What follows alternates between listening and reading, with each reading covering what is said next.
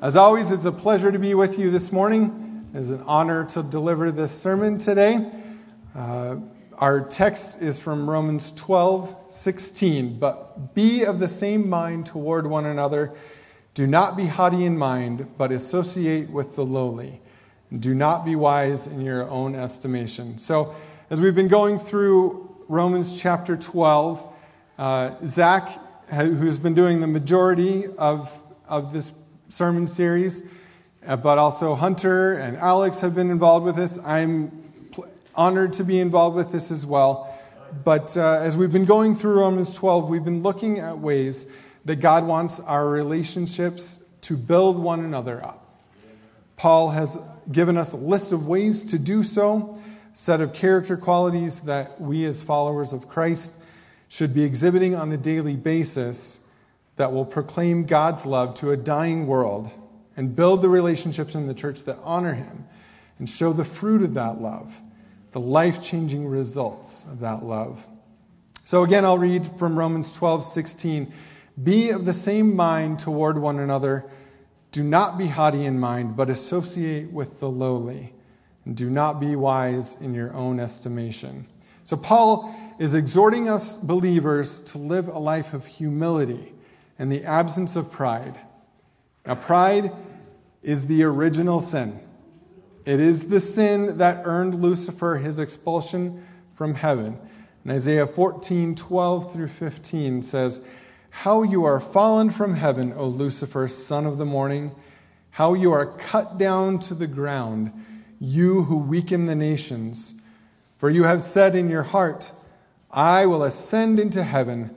I will exalt my throne above the stars of God. I will also sit on the mount of the congregation on the farthest sides of the north. I will ascend above the heights of the clouds. I will be like the Most High. Yet you shall be brought down to Sheol, to the lowest depth of the pit. And it's a sin, pride is the sin also that got Adam and Eve kicked out of the Garden of Eden, and more importantly, from the presence of God Himself. Satan used Adam and Eve's propensity toward pride to lure them into the false thinking that you will be like God. Notice, he says, you shall be like God, knowing good and evil. And Isaiah quotes him as saying, I will be like the Most High. So this idea that we can be as God, straight from our sin nature, straight from the father of lies. John also vehemently warns us against pride in his epistle, 1 John 2:15 and 16. Do not love the world nor the things of the world. If anyone loves the world, the love of the Father is not in him. For all that is in the world, the lust of the flesh, the lust of the eyes, and the boastful pride of life is not from the Father, but is from the world. So how does pride break down our relationships? John uses the term boastful pride of life to describe the idea that we have made ourselves into what we are. We have created for ourselves the life that we live. And while we do play a part in the way our lives progress, good decisions versus bad decisions, etc., we could not even begin to make those good decisions without the presence of God in our lives. Amen. So the pride of life implies that God is not a part of the equation at all. The natural consequence of this thinking is that if I have created this life for myself, then there's no reason that I should associate with anyone else unless it brings me joy, unless it brings me pleasure. A prideful person will unintentionally and even sometimes intentionally destroy all of the relationships in their life and drive people away simply by their outlook on life and the way that outlook manifests itself in the way they treat others. Pride is a product of our sin nature. It is innate in us. It is who we are. It is our natural human condition. And it is from the father of lies. To me, it's no accident that we are covering this passage and this topic in the month of June. Many of you may have heard or seen anything about Pride Month. Pride Month is named by our culture as the month of June to celebrate pride. Anything that you could be proud about is celebrated in the month of June, Pride Month. But as humans, it's not just limited to the month of June, but that is the month that our culture has decided to celebrate pride. So pride is celebrated by the world, and Paul is asking us to live separately, to live a different way than the world lives. At the beginning of Romans 12, in verse 2, he states, "Do not be conformed to this world, but be transformed by the renewing of your mind, so that you may prove what the will of God is, that which is acceptable and perfect." Our natural inclination toward pride is to be transformed, it's to be upended by meditation on the Word of God. The result of that is that we will be able to see what God's will for us is, and in humility be able to carry that out. Paul explains in deeper language and expounds upon the idea of being of the same mind, which he says at the beginning of verse 16. He explains in Philippians chapter 2, verse 2, to make my joy complete by being of the same mind, maintain the same love, united in spirit, intent on one purpose. Do nothing out of selfishness or empty conceit, but with humility of mind, regard one another as more important than yourselves. Do not merely look out for your own personal interests, but also for the interests of others. Some also in our culture, which celebrates pride, have recently begun to express the need to have my self-identity affirmed, or to feel represented in every story, every movie that's produced.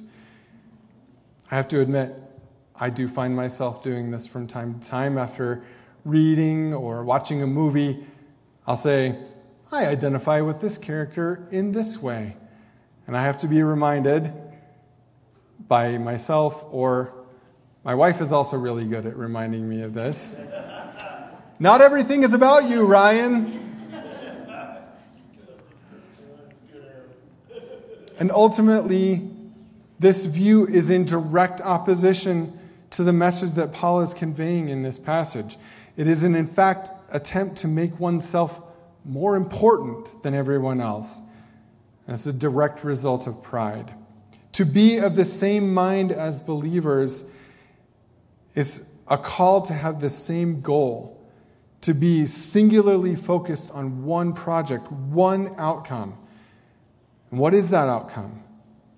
It's the same project that was Christ's ministry on earth. Reconciliation to the world, of the world to God, through salvation that is offered in Christ.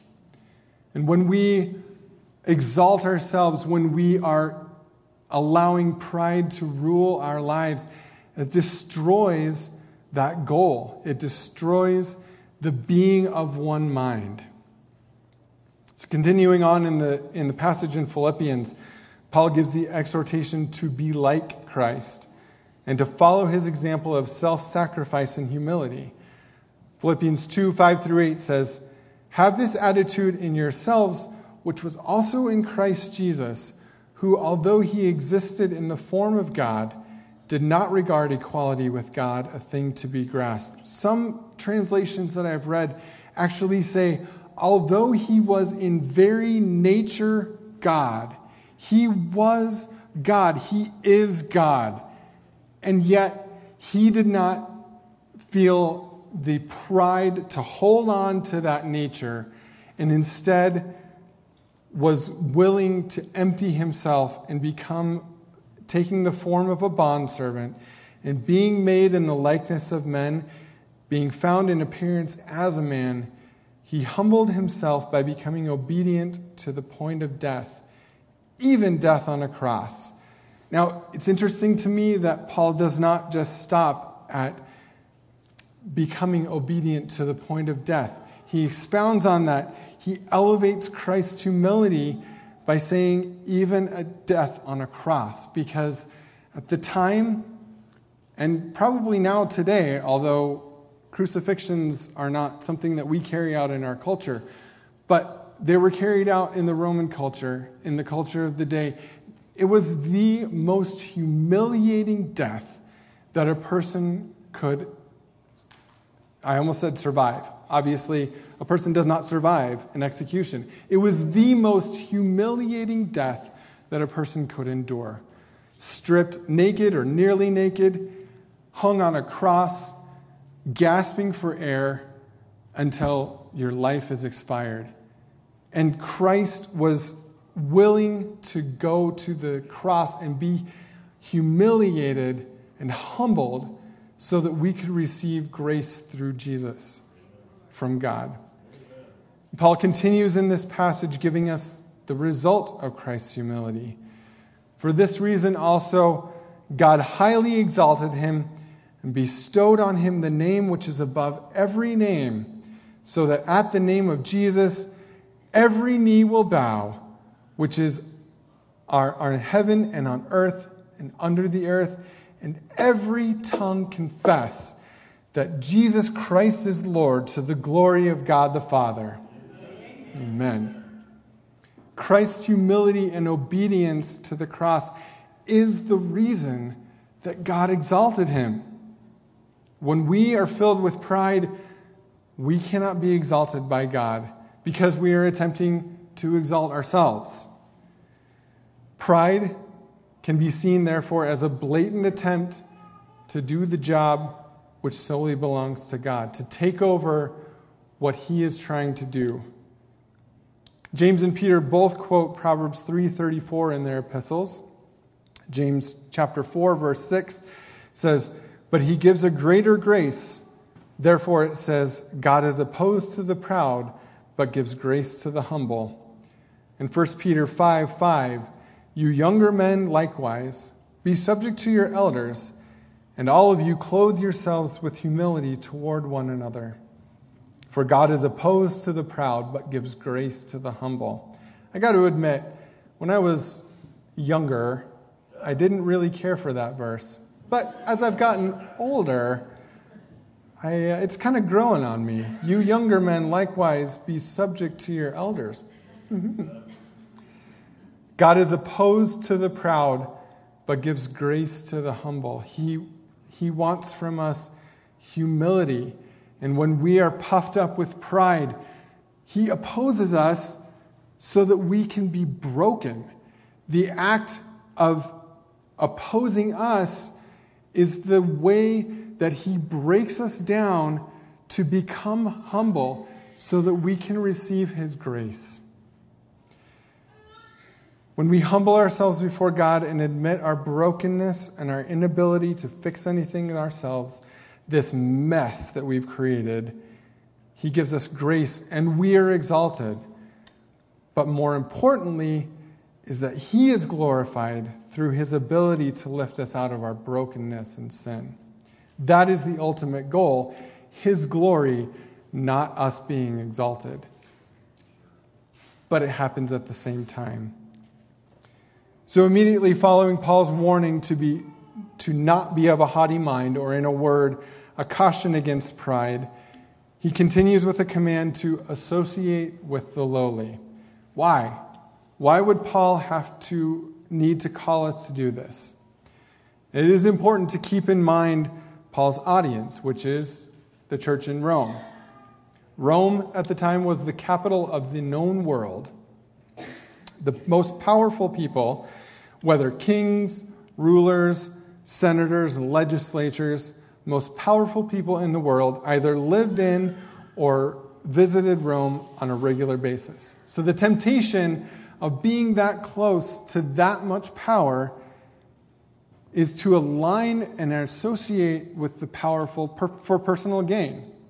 Now, if we lived in Washington, D.C., or imagine if Douglas was the capital of the world. Okay, that second one is a little bit difficult to imagine. But imagine that we lived in Washington, D.C. So I did a little bit of research on this, Of the over 700,000 people that live in Washington, D.C., over 300,000 of them work for or in some way associated with the government, with the federal government. That means that every other person that you meet on the street, every second person, half of the people that you meet in a single day are in some way associated with the government.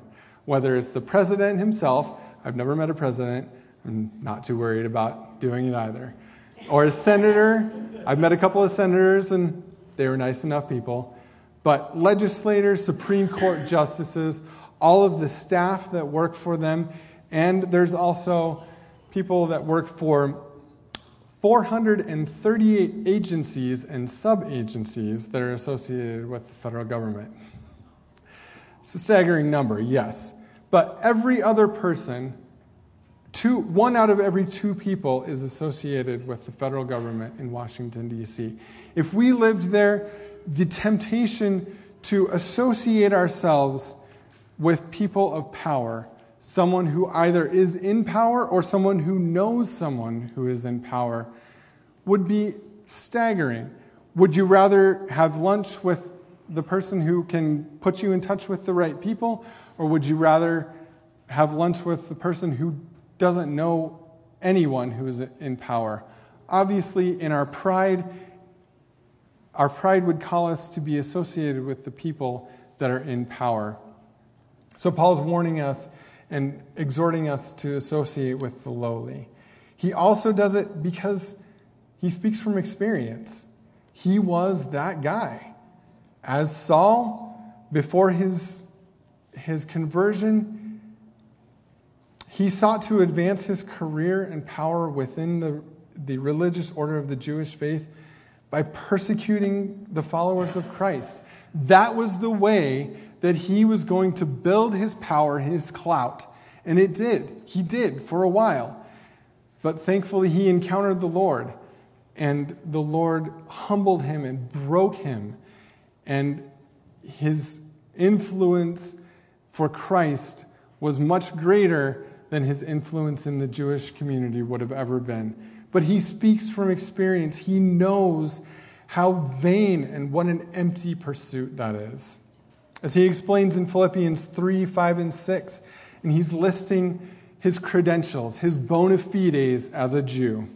Circumcised on the 8th day, of the nation of Israel, of the tribe of Benjamin, a Hebrew of Hebrews, as to the law, a Pharisee, as to zeal, a persecutor of the church, as to righteousness which is found in the law, found blameless.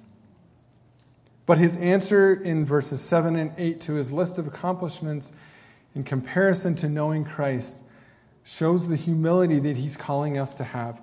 But whatever things were a gain to me, I count those things I have counted as loss for the sake of Christ. More than that, I count all things to be loss in view of the surpassing value of knowing Christ Jesus my Lord, for whom I have suffered the loss of all things, and count them but rubbish, so that I may gain Christ. Rubbish. He uses the word for filth and garbage. They're to be tossed out. The credentials that we place our identity in are garbage compared to knowing and serving Christ. So finally, he calls us to associate with the lowly because it's what Christ did. The writers of the Gospels record many interactions that Christ had with people of varied backgrounds and status. Most of the interaction was with religious leaders and powerful people were frustrating to them as he called them out on their hypocrisy and, of course, their pride. But his interactions with people of lower status and economic means changed their lives. There's one such interaction in the Gospel of Luke, which contrasts very starkly the difference between reacting to Christ with pride and reacting with humility. In Luke 7, verses 36 through 50, there's a story of a woman who anointed anointed Jesus' feet with perfume. Verse 36, now one of the Pharisees was requesting him to dine with him, and he entered the Pharisee's house and reclined at the table. And there was a woman in the city who was a sinner. And when she learned that he was reclining at the table in the Pharisee's house, she brought an alabaster vial of perfume. And standing behind him at his feet, weeping, she began to wet his feet with her tears and kept wiping them with the hair of her head, kissing his feet and anointing them with the perfume. Now, when the Pharisee who had invited him saw this, he said to himself, if this man were a prophet, he would know who and what that sort of person, who this woman is and who is touching him, and that she is a sinner or an immoral person. And Jesus answered him, Simon, I have something to say to you. And he replied, say it, teacher. A moneylender had 2 debtors. One owed 500 denarii and the other 50. Now, a denarii at the time was about a day's wages. So one person owed 50 days' wages. If he paid nothing else, if he did not feed himself, if he did not pay the mortgage or the rent, or put gas in his car or hay in his camel, if you will, it would take him a month and a half, a little more than a month and a half, without any other expenditures to pay this back.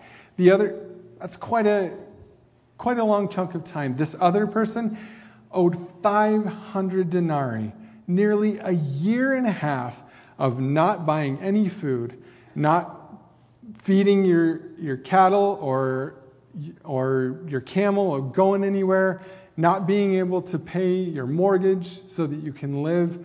500 days. Neither of them could do it. When they were unable to repay, he graciously forgave them both. So which of them will love him more? Simon answered and said, I suppose the one whom he forgave more. And he said to him, you have judged correctly. And turning toward the woman, he said to Simon, do you see this woman? I entered your house. You gave me no water for my feet, but she has wet my feet with her tears and wiped them with her hair. You gave me no kiss, but she, since the time that I came in, has not ceased to kiss my feet. You did not anoint my head with oil, but she has anointed my feet with perfume. For this reason I say to you, her sins, which are many, have been forgiven, for she loved much. But he who is forgiven little loves little. Then he said to her, your sins have been forgiven. And those who were reclining at the table with him began to say to themselves, who is this man who even forgives sins? And he said to the woman, your faith has saved you. Go in peace. A couple of quick observations.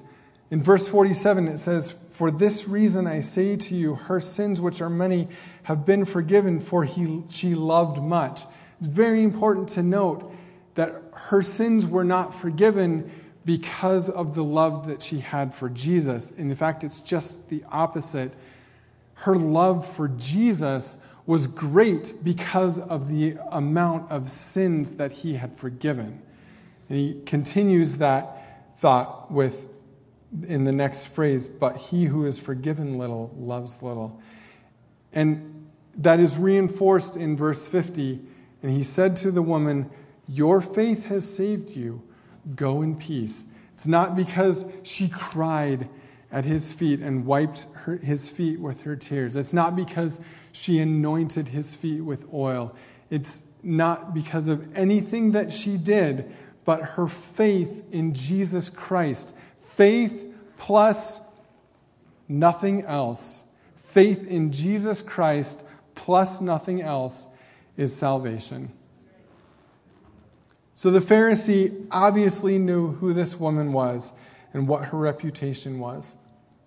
And his first reaction was to stand on the pedestal of his pride and to judge her for her sin. And Jesus, perceiving his reaction in his heart, rebukes him for it.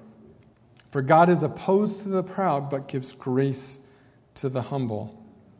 And the woman, in contrast, she knows the weight of her sin. She sees the great multitude of her transgression. And in humility, she gives her very tears and hair to honor Jesus and worship him with her actions. Her reward is grace and mercy and forgiveness from Jesus. She is given restoration in exchange for her brokenness, and an identity in Christ in exchange for her humility. Now, there are many other stories of Christ associating with the lowly, the outcasts of society. But the greatest of all these stories, to me, is the one that affects me the most. It's my own. Because you see, I have been both of the characters in the story from Luke 7. For the majority of my life, I was the Pharisee. I was standing on the pride of my own righteousness, casting judgment on undesirables, the lowly of society, internally admonishing them for their sin, yet also unwilling to reach out and offer the love of Christ to them. And I've also been the sinner, so overcome with the gravity of my sin and the forgiveness that has been given to me by Christ, that all I want to do is cry at his feet. I obviously can't wipe his feet with my tears or my hair, but all I want to do is sit and cry at his feet and say thank you. So my question today is, which are you? Are you the Pharisee sitting on your pedestal of pride? Or are you the sinner overcome by the weight of your sin and knowing that Jesus is the only one who can forgive, crying at his feet? And I'm not going to lie to you, it's still something that I wrestle with every day. It is a struggle to kill pride or have pride killed within me and be broken by God. But that's where our goal should be, to be broken and humbled so that we can sit at Jesus' feet and be exalted by God. Whether we realize it or not, we are the lowly, and Christ has associated himself with us. Heavenly Father, thank you for this passage that is telling us to kill pride and to associate with the lowly as you have associated with us. Thank you that you oppose our pride and you break us down so that we can be humbled, so that we can receive your grace on a daily basis. Father, lift us up and exalt us so that you can be glorified through what we say and do. In your name I pray. Amen.